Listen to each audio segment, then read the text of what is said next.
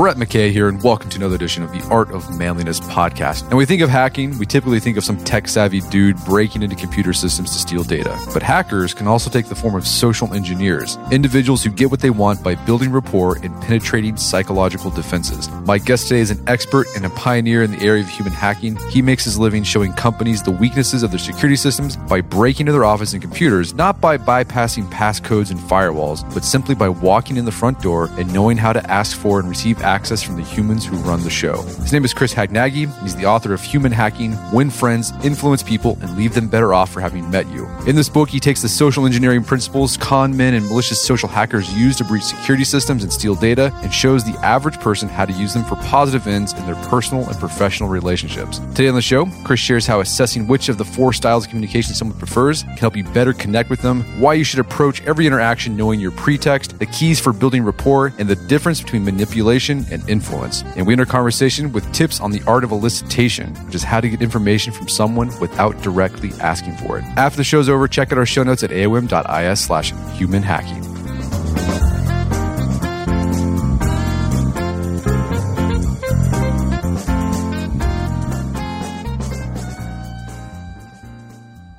All right, Chris Hagnaghi, welcome to the show. Thank you for having me. So you are a hacker. Now, I think if you grew up in the 90s, like I did, you have this sort of archetypical idea of what a hacker looks like, what they do. So usually they're in a dark room, furiously tapping at a keyboard in front of a monitor with a black screen with green fonted code cascading down, maybe listening to The Prodigy. Yeah. But that's not what you do. You do. There's some computer hacking involved, but you primarily hack humans. What is a human hacker? That's great, by the way. I love that image. And don't forget the Mountain Dew. The Mountain Dew, right, has to be there. So human hacker is basically just like hacking a computer, where you understand how a computer or a piece of software works. So you inject code in order to get that program to do something it shouldn't. A human hacker does the same thing. We understand how humans make decisions. So we influence those decisions in a way that gets them to do things that we want them to do.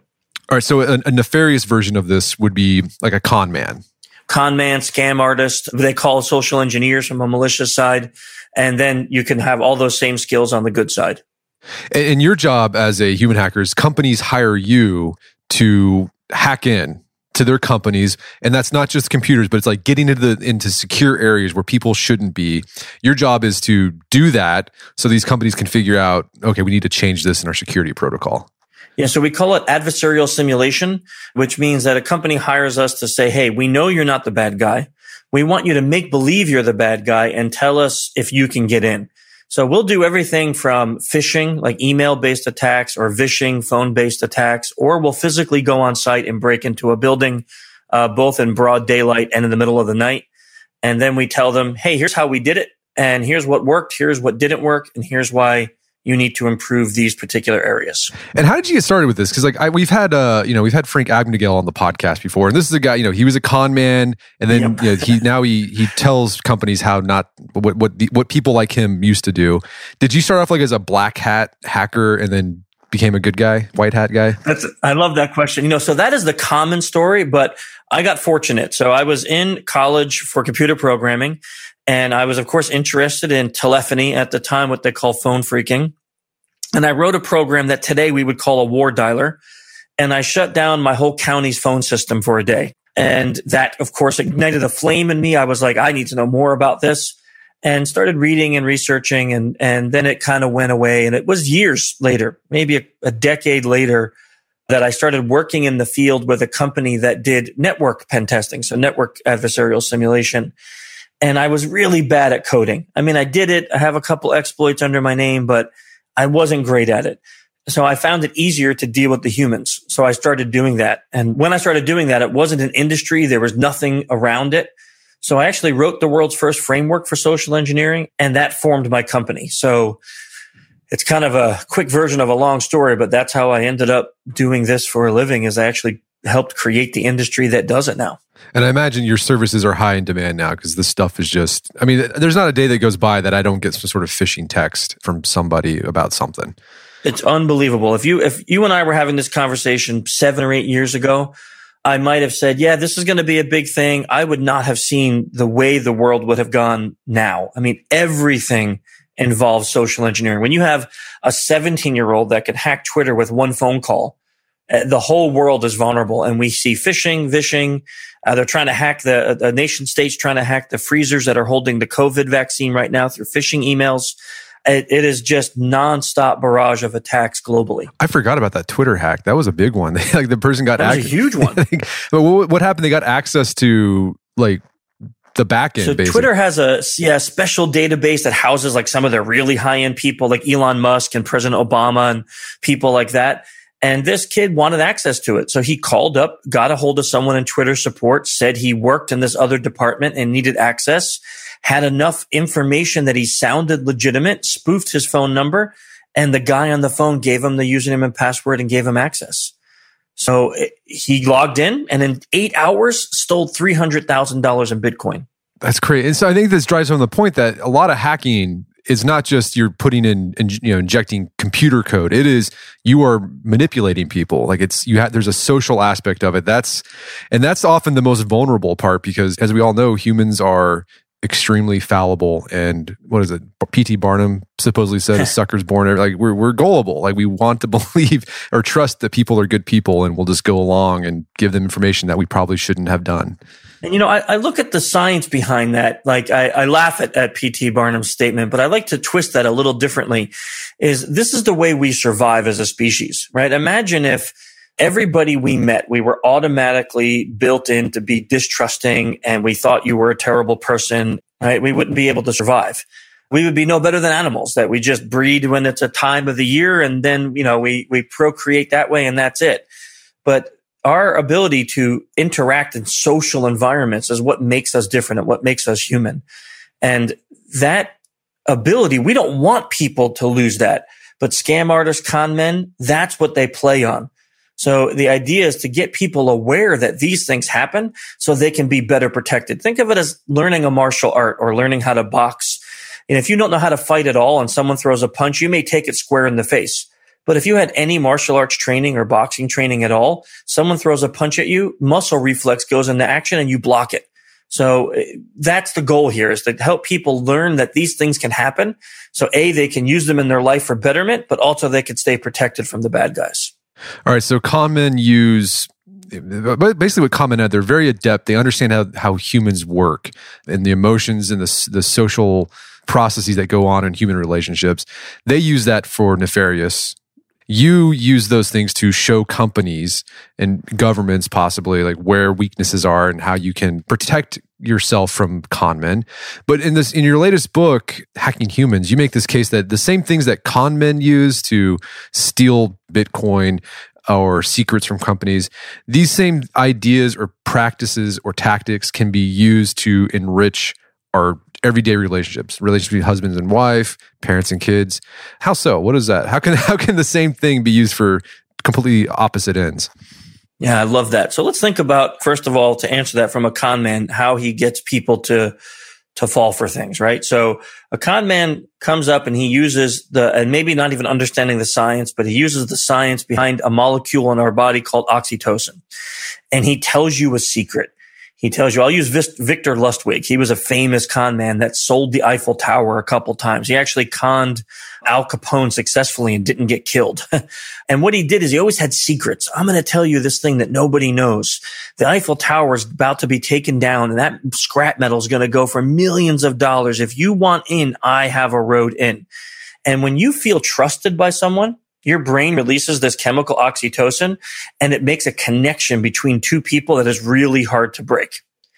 So let's take just that one principle.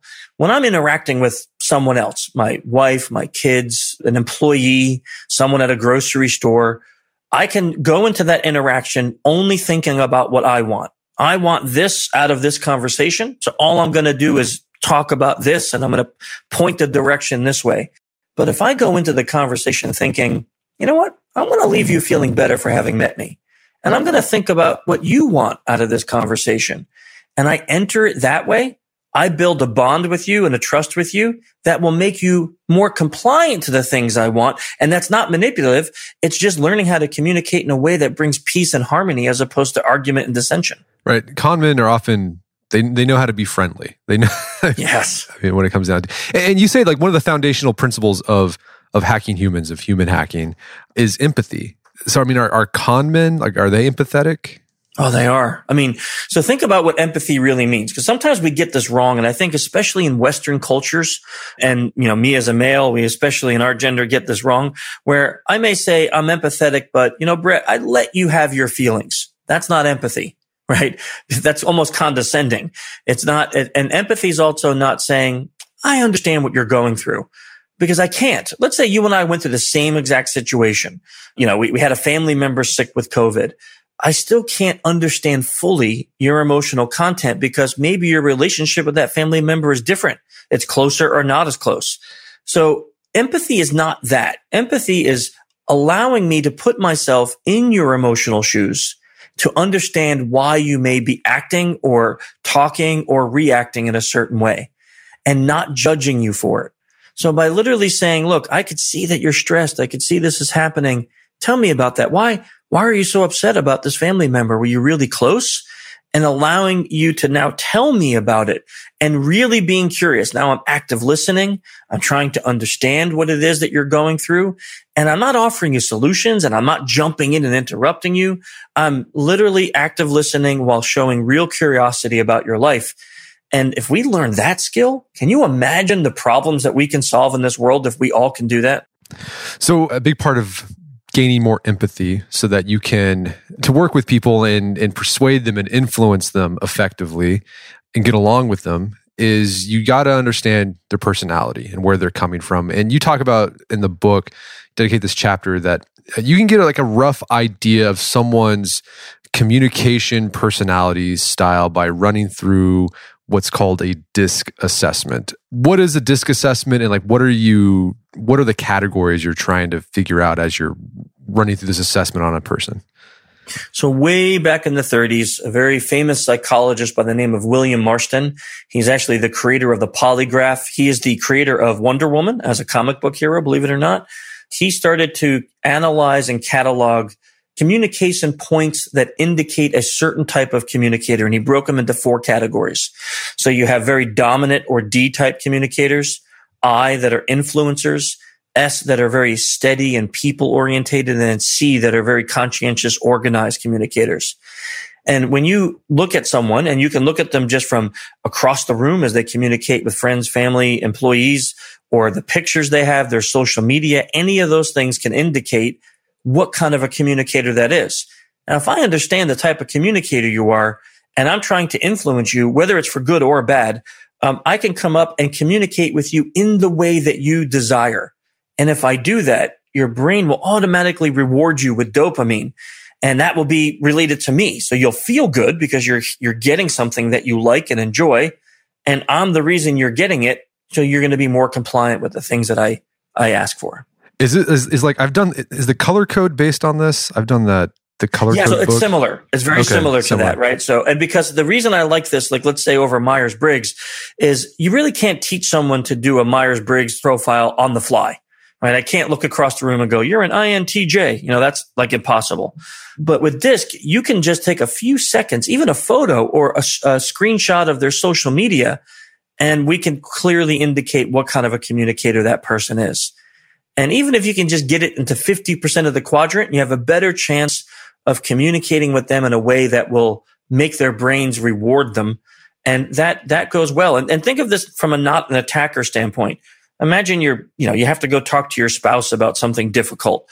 You have to talk to your brother or sister about a family problem.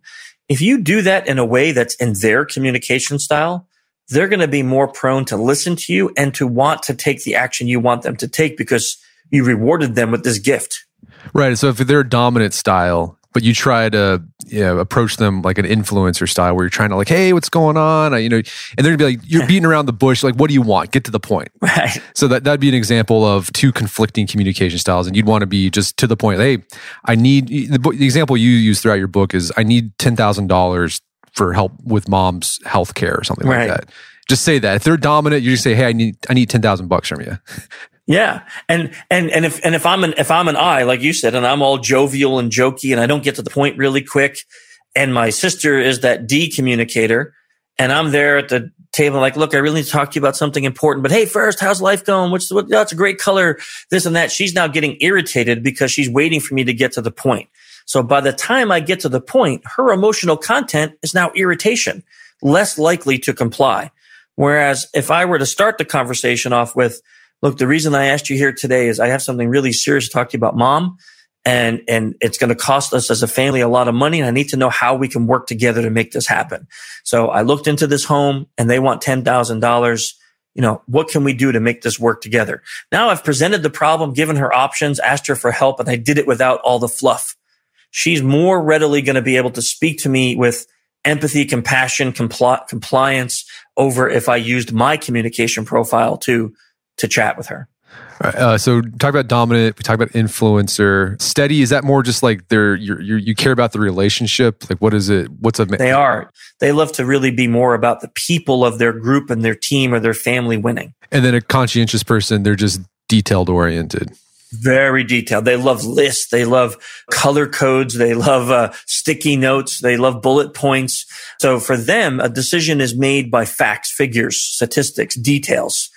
And if you don't present those, they're going to doubt that you actually know what you're talking about. Great. So again, there's detailed assessments you can do, like quizzes you can do on people. In fact, you do this with your employees. You have them take this DISC assessment. But you can do this on the fly. If you just kind of look and you get a thumbnail sketch of their communication style, and on that thumbnail sketch, you can make adjustments so that your communication lands better. Yeah. So if you, in your mind, drew a circle, and you put a cross in the middle of the circle, so you had 4 quadrants. So D is in the upper left, I is in the upper right, S is in the lower right, C is in the lower left. Now, on the very top of that, you wrote direct. And on the bottom of the circle, you wrote indirect. On the left, you wrote task. And on the right, you wrote people. Now, forget about the letters. You can look at someone, even their social media, and you can say, are they more task or people oriented? Right. So let's take that I communicator. When you're looking at their Twitter, they're going to be talking about pretty things, happy things. They're going to be very jovial, a lot of I kind of comments, which means you probably have either an I or an S. And then you see, but they're pretty direct. They're not beating around the bush or not about the team. That makes them an I. So you can do that in a few seconds. And now I know what kind of a communicator you are. And I can easily then adjust my style to match yours or to communicate better. All right, so that's the sort of the first step in hacking humans. It is. The second one is this idea. It happens in social engineering. It's a concept called pretexting. What is pretexting? So it's really making up the act of what it is that you're going to be for this engagement, right? So from a hacking standpoint, it's I'm pest control, I'm a repairman, I'm a fellow employee. Even though I'm none of those things, it's the pretext. But in real life, we don't want to do something that's unethical or unreal. So you have to choose a pretext that is more realistic. So how do you do that? How do you pretext ethically? So I'll give you an example in my family. So let's say I have my daughter. She did something she wasn't supposed to do. I have a couple pretexts I can approach this as. The angry dad that's here to punish, the empathetic dad that wants to understand why you did this, or the aloof, confused dad that has no clue what's going on. Gotcha. And you can do this if you're a boss. You can be angry boss, concerned boss, etc. And how do you figure out which pretext to take? Is it just based on the situation, the personality of the person? How do you figure that out? Yeah, that's a great question, by the way. So there's a couple factors. First is the situation, as you mentioned. That's number one. But then really the next thing you have to think about is what is the desired outcome? So what do I want, right? So let's use your situation as a boss. So let's say, I work for you, and I did something pretty stupid at work, and you need to tell me. So you have a couple pretexts. You could be the boss that comes in and says, listen, moron, that was really dumb. I can't believe you did that. Or you can be the boss that tries to understand why did you do this, and let's figure out how to fix it. Now, the outcome is different. If you're ready to fire me and you don't want to retain me as an employee, then maybe you do the first one. You get me in the office and you say, look, that thing you did, it was way beyond, I can't handle it. You're relieved of your employment. But maybe you say, I want to keep Chris here. He's a pretty good employee and I don't understand why he did this. So you pull me in the office and you're like, Chris, I need to understand this thing that happened, man. It's really messing up the company. Can you explain to me what your thinking was? And that action will result in your desired action, even though you may be really angry and you want to take pretext number one, your end result, your desired result would occur more by pretext two. Gotcha. So the end goal determines the pretext. Yes. Okay. So you've set the pretext, you got that going. The next part is, and hacking humans, social engineering, is developing rapport with someone. And we've had a guest of yours, or partner of yours on our podcast, Robin Derek, who writes and talks and trains a lot about this. How do you define rapport when it comes to communication? Yeah, I love Robin, by the way, and it's his work from his very first book that I really base all of this on. Because building rapport is like building that connection between two people, allowing two people to feel comfortable with each other, finding that middle ground and allowing them to communicate in open space comfortably. When I talk about rapport in my classes, I often say things like, you have to answer 4 things to help build rapport. So who are you? What do you want? How long will this take? And are you a threat? If you can answer those 4 things by using one of the 10 principles that Robin talks about in his first book about rapport, you can build a strong relationship with even a complete stranger that can make you become very friendly, and you can get almost anything you want. We're going to take a quick break for a word from our sponsors. Wedding season is coming up, and if you are preparing for the big day, I know wedding planning can be really intimidating, but finding the perfect suit shouldn't be. Indochino makes it easy to get a fully customizable suit right from your home. Don't just wear any suit on your big day, wear a custom made-to-measure suit. Suits start at just $499, which is about the same price you'd pay for an off-the-rack suit at a department store. And they've also got custom made-to-measure shirts starting at just $89. So I've talked about my Indochino suit on the podcast before. They've been a long-time podcast sponsor. It's navy blue. The measuring process was super easy. They got these video guides you follow. You'll need another set of hands to help you out with that. But the really fun part is customizing it. Got to customize how I wanted the lapels on the jacket, the pockets, the lining. I went no pleats on the pants on this suit. A lot of fun. And then in a few weeks, you have a made-to-measure custom suit sent directly to your door. When planning your wedding, get a suit as unique as you with Indochino. Go to Indochino.com and use code manliness to get 10% off any purchase of $399 or more. That's INDOCHINO.com, promo code manliness. If you're like my family, we're getting to the busy part of the year. Spring sports are happening, a lot of after-school activities. So sometimes planning and cooking dinner, just don't have time for that. That's where Factor Meals comes in. With Factor, you get fresh, never frozen meals that are chef-crafted, dietitian approved, and ready to go in just 2 minutes. With Factor, you get restaurant quality meals that are ready to heat and eat whenever you are. No prepping, no cooking, no cleanup needed. It's also less expensive than takeout, and every meal is dietitian approved to be nutritious and delicious. So we've been using Factor meals in the McKay household for a while now. There's a lot of reasons why we like them. First off, the food tastes great. Last week I had creamy pesto pork chop with spinach, cauliflower rice, roasted green beans. Tasted fantastic. But the big selling point, it's easy. There's no cooking. There's no cleaning up. It's great for those nights when you're busy and you don't have much time to take care of dinner and you don't want to do takeout because you feel gross after takeout. If you'd like to try Factor Meals, head to factormeals.com/manliness50 and use code manliness50 to get 50% off. That's code manliness50 at factormeals.com/manliness50 to get 50% off. Check it out today and make sure to check out the creamy pesto pork chop. It's really good. Daylight saving time is starting up again. The goal of this is to give us more daylight from March through November. By setting our clocks forward, it may feel like there are more hours in the day, but if you're hiring, it doesn't necessarily help you find qualified candidates for your roles any sooner. There is only one way to do that: ZipRecruiter. And right now you can try it for free at ZipRecruiter.com/manliness. ZipRecruiter works around the clock to help you find qualified candidates. Once you post your job on ZipRecruiter, they send it to 100 plus job sites so you can reach more of the right people. ZipRecruiter's smart technology also quickly scans thousands of resumes to identify people whose skills and experience match your job. Spring forward with a new hiring partner, ZipRecruiter, and find top talent sooner. See why 4 out of 5 employers who post a job on ZipRecruiter get a quality candidate within the first day. Just go to this exclusive web address to try ZipRecruiter for free. ZipRecruiter.com/manliness. Once again, that's ZipRecruiter.com/manliness. ZipRecruiter, the smartest way to hire. Picture that thing you've always wanted to learn. All right, you got that in your head? Now picture learning it from the person who's literally the best at it in the world. That's what you get with Masterclass. This year, learn from the best to become your best with Masterclass. Masterclass offers over 180 world-class instructors, and many of these instructors are former AOM podcast guests. You can learn negotiation from Chris Voss, leadership skills from Jocko Willink, how to master your habits with James Clear. Plus, every new membership comes with a 30-day money-back guarantee, so there's no risk. So recently I went through the masterclass on negotiation with Chris Voss. A lot of useful information in there. Talked about the value of knowing a negotiation, how to use your body language and speech patterns to get your best out of a negotiation. Very well done. I really enjoyed it and got a lot out of it. Right now, listeners of our podcast can get an additional 15% off an annual membership at masterclass.com/AOM. Get 15% off right now at masterclass.com/AOM. Masterclass.com/AOM. Check out the masterclass on negotiation with Chris Voss.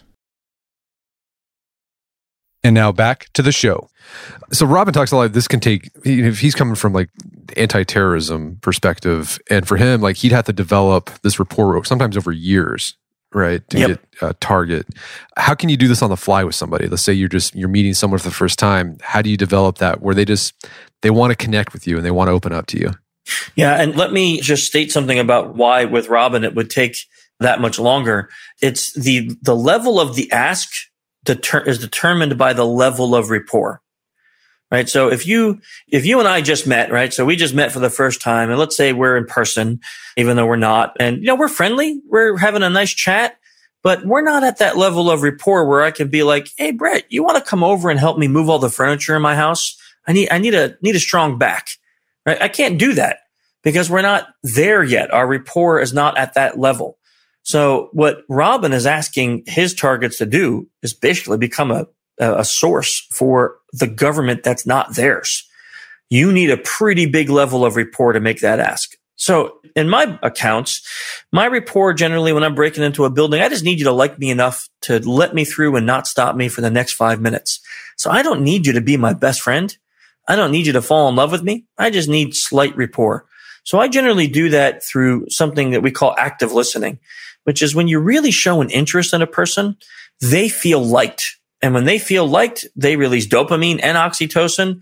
That brain soup makes them feel really compliant with the things you're asking. And it makes them easier to trust you because no one thinks that a nice guy can do anything wrong. So if they trust you and like you, they'll think that you're not nefarious and that they'll let you in. So just be friendly. Rapport is all about being friendly. It is. Be friendly and be interested in the other person. See, people quickly know when you're there just for your goal. They can quickly figure that out, right? And if you're there to help others and you're interested in them, they're more readily to ignore anything weird about you because they're focused on that great feeling that you left with them. And how do you do this, like in say a close relationship, like with your kid? Like what would rapport building look like that? Let's say your kid did something wrong and you got to talk to him about it. Yeah. You've got the pretext. You figured, okay, I'm going to be kind, understanding dad. Now my kid's upset. He's probably angry at me. He's going to push back. How do I break that barrier and develop some rapport between the two of us for this conversation? That's a good scenario too. So we first may have to look at the situation. And we say, okay, what is this? So let's use, my son, he did this thing. I think I tell this story in the book. I do tell a story in the book. He got into a fight at a party and he didn't want to talk to us about it because he was embarrassed. So the rapport building for me has to be first, hey, tell me, how did it go last night? Did you have a good time? Oh yeah, I did this, and this. Oh, that's great. And you have a conversation about the things he liked. What that does is that gets him in his mindset of, oh, I'm telling dad all about the great things, the people I hung out with, the games we played, they had this kind of music, oh, I ate this food. Now when his mindset is in a place of comfort, I say, so hey, what happened between you and Stuart? And now all of a sudden, he is less uncomfortable and he's like, well, something happened bad. We got into a little scuffle. Oh, really? That's a shame. Tell me what happened. And now I don't change my tune. Like as soon as he tells me, I don't go, what? You did what? I still keep with that same pretext because you never break pretext. And I'm like, oh man, I'm sorry to hear that. What happened? And you become that active listener. He feels like, okay, dad's actually not mad. I can open up a little more. And if at any point during that I break pretext and start being like, what the heck is wrong with you? He's going to shut right back up and not want to open up to me. So it's, once you choose that pretext, you got to stick to it. And let's say he was completely in the wrong and punishment needs to occur. Well, my goal of this conversation wasn't discipline. My goal of that conversation was to find out facts. So let me keep my pretext. And at the end of it, I say, Colin, this sounds like a pretty bad situation. We're going to have to talk about what we need to do. But I can see you're pretty emotional. Why don't we, stop for now and we can talk a little bit later about how we have to handle this situation. Now I end the conversation with rapport, with keeping my pretext. He sees I never broke that. I let the emotion pass. We come back a little bit later and say, okay, Colin, thanks for talking to me about that. Now we need to talk about how we're going to fix this. Obviously you may have to go apologize and blah, blah, blah. And we go through some steps, but I didn't break the pretext of that compassionate dad and jump into a new pretext just because I felt I had to. When you do that, and communication, trust, rapport, it gets built, and you can have long-term effects on you, your family, your employees, stuff like that for a very long time. Gotcha. All right. So we've pretexted, we've built rapport. And let's say in this conversation, we're trying to persuade, right? So we've got a child who's staying out past curfew, and we want to persuade them by not using coercion necessarily, but gently nudge them so they can start complying with the curfew. How does that look like? What are some skills that you use as a social engineer that can be used in everyday social interactions? Yeah, so that's another good scenario. So the worst time to talk to get compliance from your kids is after they've right then done the bad thing. Right? They're less likely to be compliant with that. So what I would normally say is when you're having a problem, your kid's coming home past curfew, he's done it a few times. So maybe you're sitting there one day at the dinner table and you start a conversation. Say, hey, I'll use my kid again. Colin, he's older than this now, but I can use a scenario when he wasn't. Colin, you're like 17 now. What do you think your curfew should be? I'm just curious. What do you think? What time do most of your friends have as a curfew? And he says, 12 a.m. Okay. So right now, what do we have it at again? He's like, he says to me, 10. Now I know the answer, right? But I'm asking him to state it out loud. What time do we have? 10:30. That's so early compared to my friends. And I'm like, okay, yeah, I can understand that. I said, how about this? How about I raise it to 11? And if you can get here on time for a period of time, we'll raise it. And he's like, okay. And I'm like, so how long do you think you should comply with this new time in order to earn another half an hour? I'll say that to him. Now I'm asking him for his opinion. You tell me how long. And he'll be like, how about 1 week? And I'm like, well, you don't go out every night. You only go out like on the weekends. So how about we say for 3 weeks? If you can be on time for 3 weeks, then I'll add another half an hour. Okay, deal. Now let's shake on it. So now he's going to work harder at complying to this new rule because he's the one who came up with the 3 weeks, even though it was my idea prodding him. And he's going to work really hard for that. Now 3 weeks is going to come. He's like, Dad, I did it. Okay, great. Now your curfew is 11:30. Where I would ruin this is if I said, yeah, you did it, but I really don't want you to be home at 11:30 because I thought you were going to fail. I've just ruined all my trust with him. So you can't do that. So if you're going to commit to this, you have to commit to it. So now he does it for 3 weeks. He gets his 11:30. Say, okay, Colin, I know you really want your curfew to be midnight. So how about this? Because that's really late for me. It makes me worried. So how about we do a 4-week period for this next curfew. And if in 1 month you're still doing it, great, then we'll raise it to midnight. It's like, okay, great. And then we make some rules up because we know there's going to be mistakes. So, hey, if you're out, Colin, and you think you're going to be late, you got to call me you got to call me before that 1 minute mark. Tell me what's happened. Tell me why you're going to be late. Just because you're late once doesn't mean we're going to deep six this deal. We may have to talk about the reason. So, it can't be, I forgot to look at my clock. So let's talk about this. And we give them options to also communicate more openly. I found that to get a lot better compliance with my kids. Well, I think that's for anybody. Like people like to feel like they have choices. Like if someone feels like they're making the choice, they're more likely they're more likely to comply, which just sounds counterintuitive. You think if you constrain people's choices, they would comply, but that's not how it works. It's not. No, because sometimes the act of non-compliance is just that they feel trapped. And when you feel trapped, your only option is to not comply. But if you give people options, then compliance generally is not what especially your kids, is not what they're arguing about. It's just that you didn't give them a choice. I tell this story in the book about when my son was young. At one point, he decided, I'm not eating breakfast anymore before school.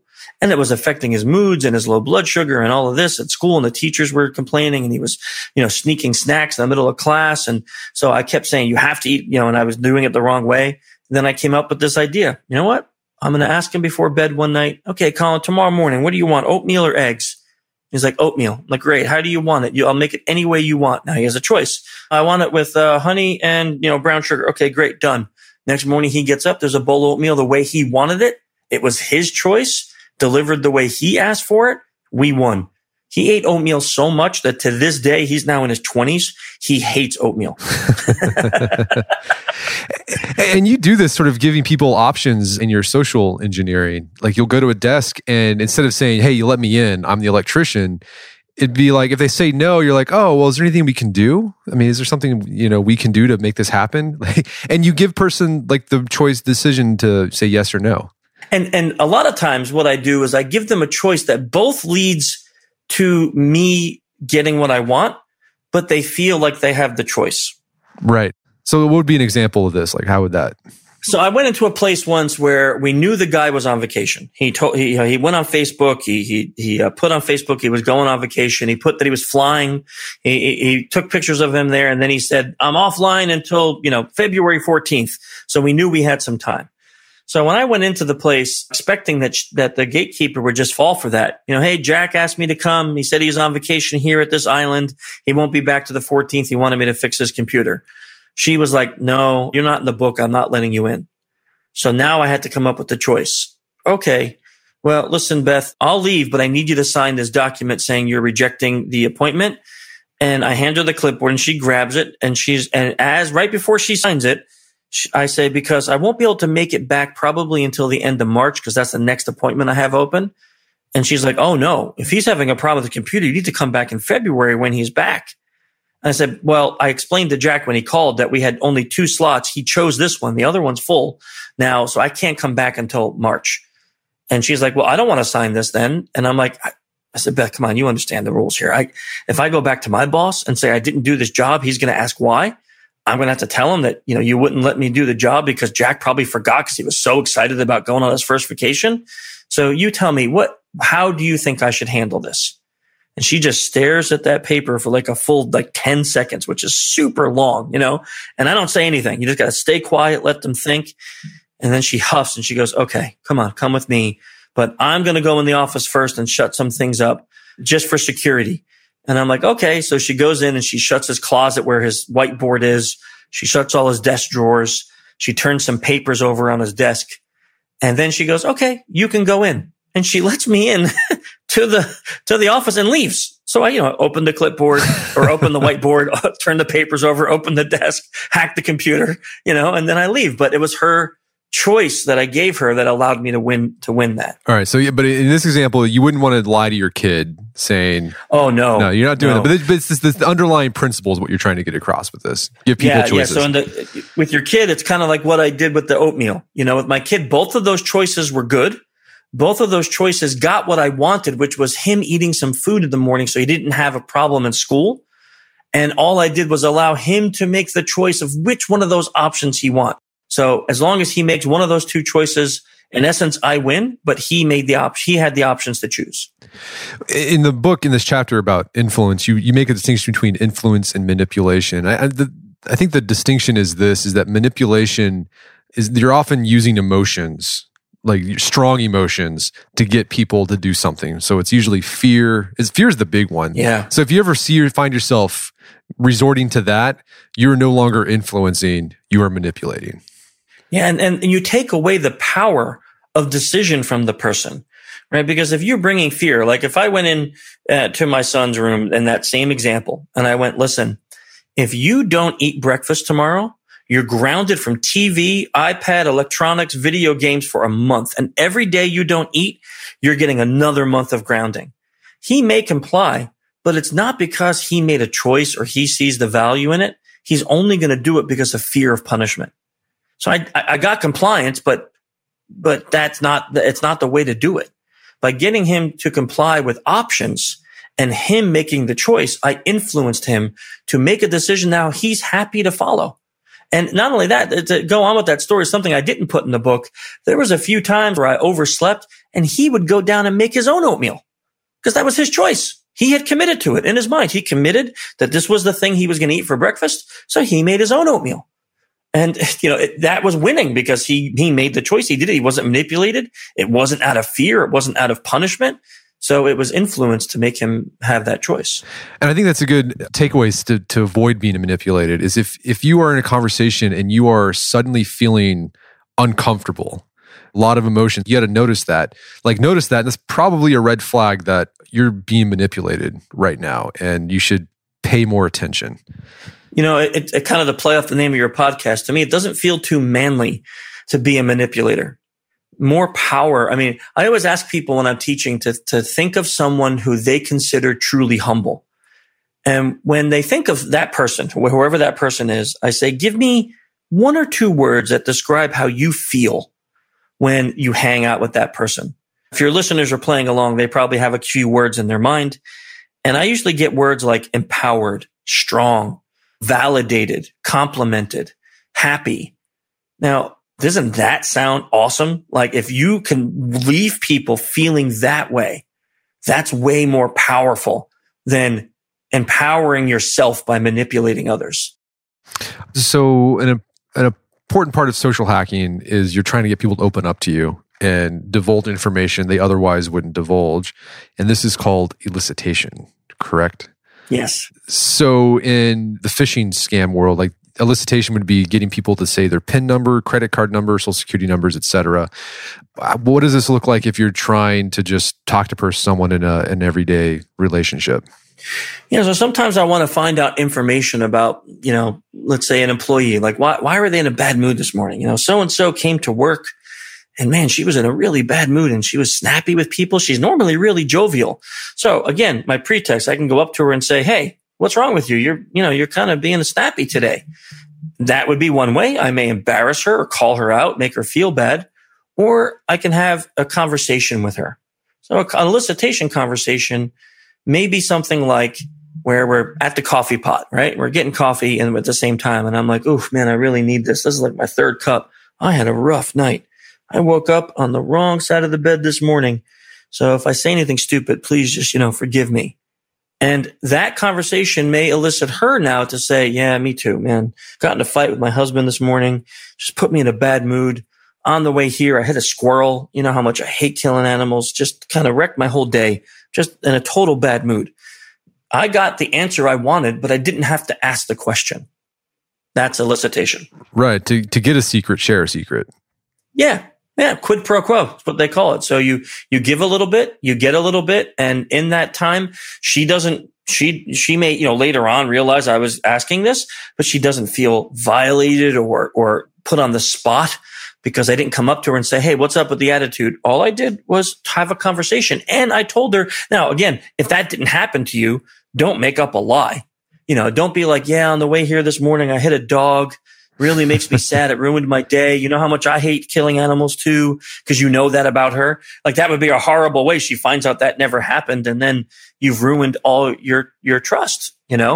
So you can't. You have to make sure it's truthful, and make sure that what you're saying is honest, because if you ever get caught in that lie, you're going to ruin rapport. Well, besides do the quid pro quo, are there any other elicitation techniques that you think are useful in everyday social interactions? What I love, one of my favorite ones, right? There's a few that I mentioned in the book, but one of my favorite ones is called deliberate false statement. And that sounds opposite of what I just said about being truthful. But let me tell you how it can be used.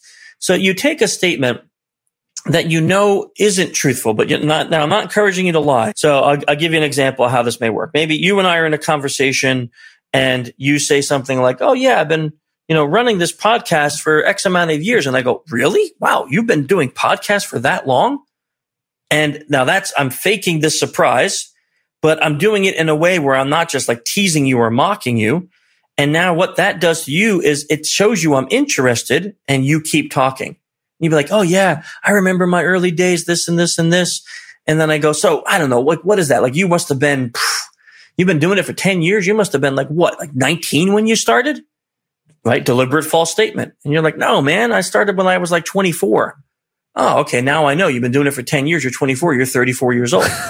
So now I can start to figure out what year you were born. Like, oh, 34. Oh man. Okay. So like you're an 80s baby. Wow. That's kind of cool. Man, the 80s were a crazy time, huh? I don't know about you, but like, to me, 80s, summertime, out of school, that was my favorite time.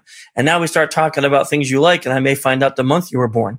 Here's a conversation where in just a few sentences with a few principles, I know something about your work, how long you've been podcasting, how old you are, the year you were born, the month you were born, your hobbies during those times. And I don't have to use any of that. I just now have all this information on this person that helps me build a relationship. All right. So feign interest. I mean, you're not feigning. You'd be interested and just sort of say things like, oh, wow. And they're just people are just going to open up to correct you. Yeah. And the reason they call it feigned is because you're being surprised, and you may not be, but you don't want to go overboard. Like, oh my God, you've been 10. What? That's amazing. Like that's too much. Right. So you don't do that, but you go like, really? 10 years? Wow, dude, that's a long time to be. I mean, you were podcasting when it wasn't even popular.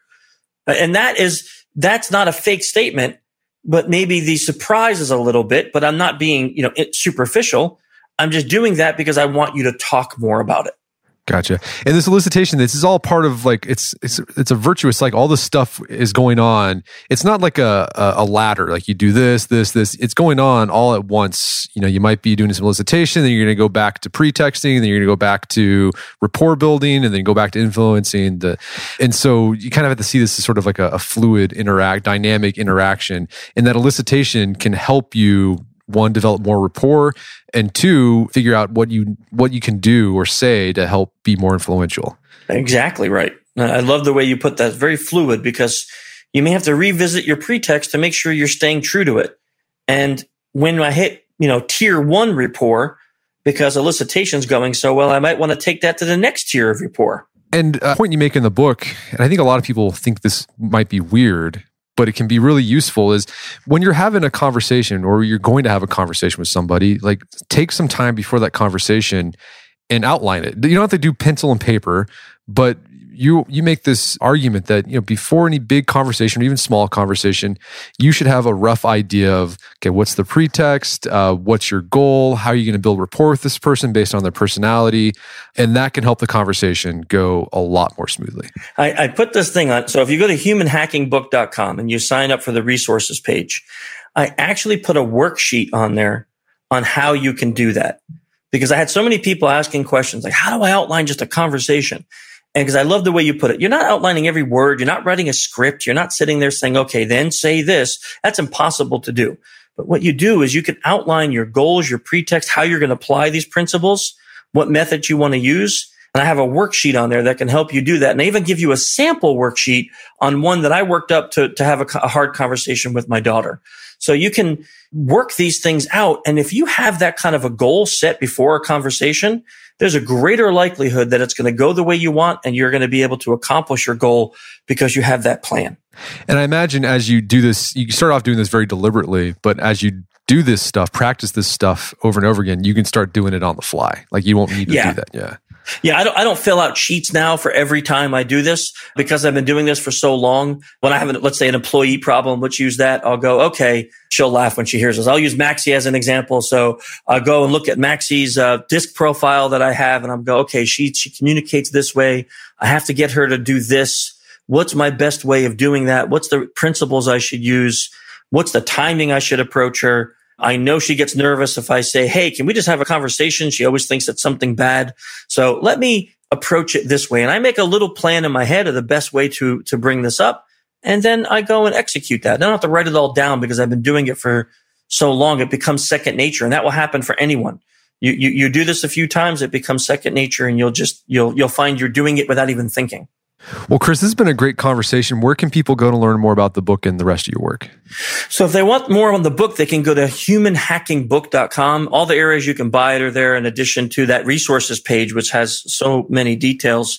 We have a conference coming up, which is all about this. It's a virtual conference, humanhackingconference.com, March 11 through 13, which has some of the world's greatest minds and speakers. Robin Dreek will be there, and Joe Navarro, some others that will be doing some training on how we can improve ourselves, like hack ourselves. Yeah, well, Chris Hadnagy, thanks for your time. It's been a pleasure. Thank you. My guest today was Chris Hadnagy. He's the author of the book Human Hacking. It's available on Amazon.com and bookstores everywhere. You can find out more information about the book at his website, humanhackingbook.com. Also check out our show notes at aom.is/humanhacking, where you can find links to resources where you can delve deeper into this topic.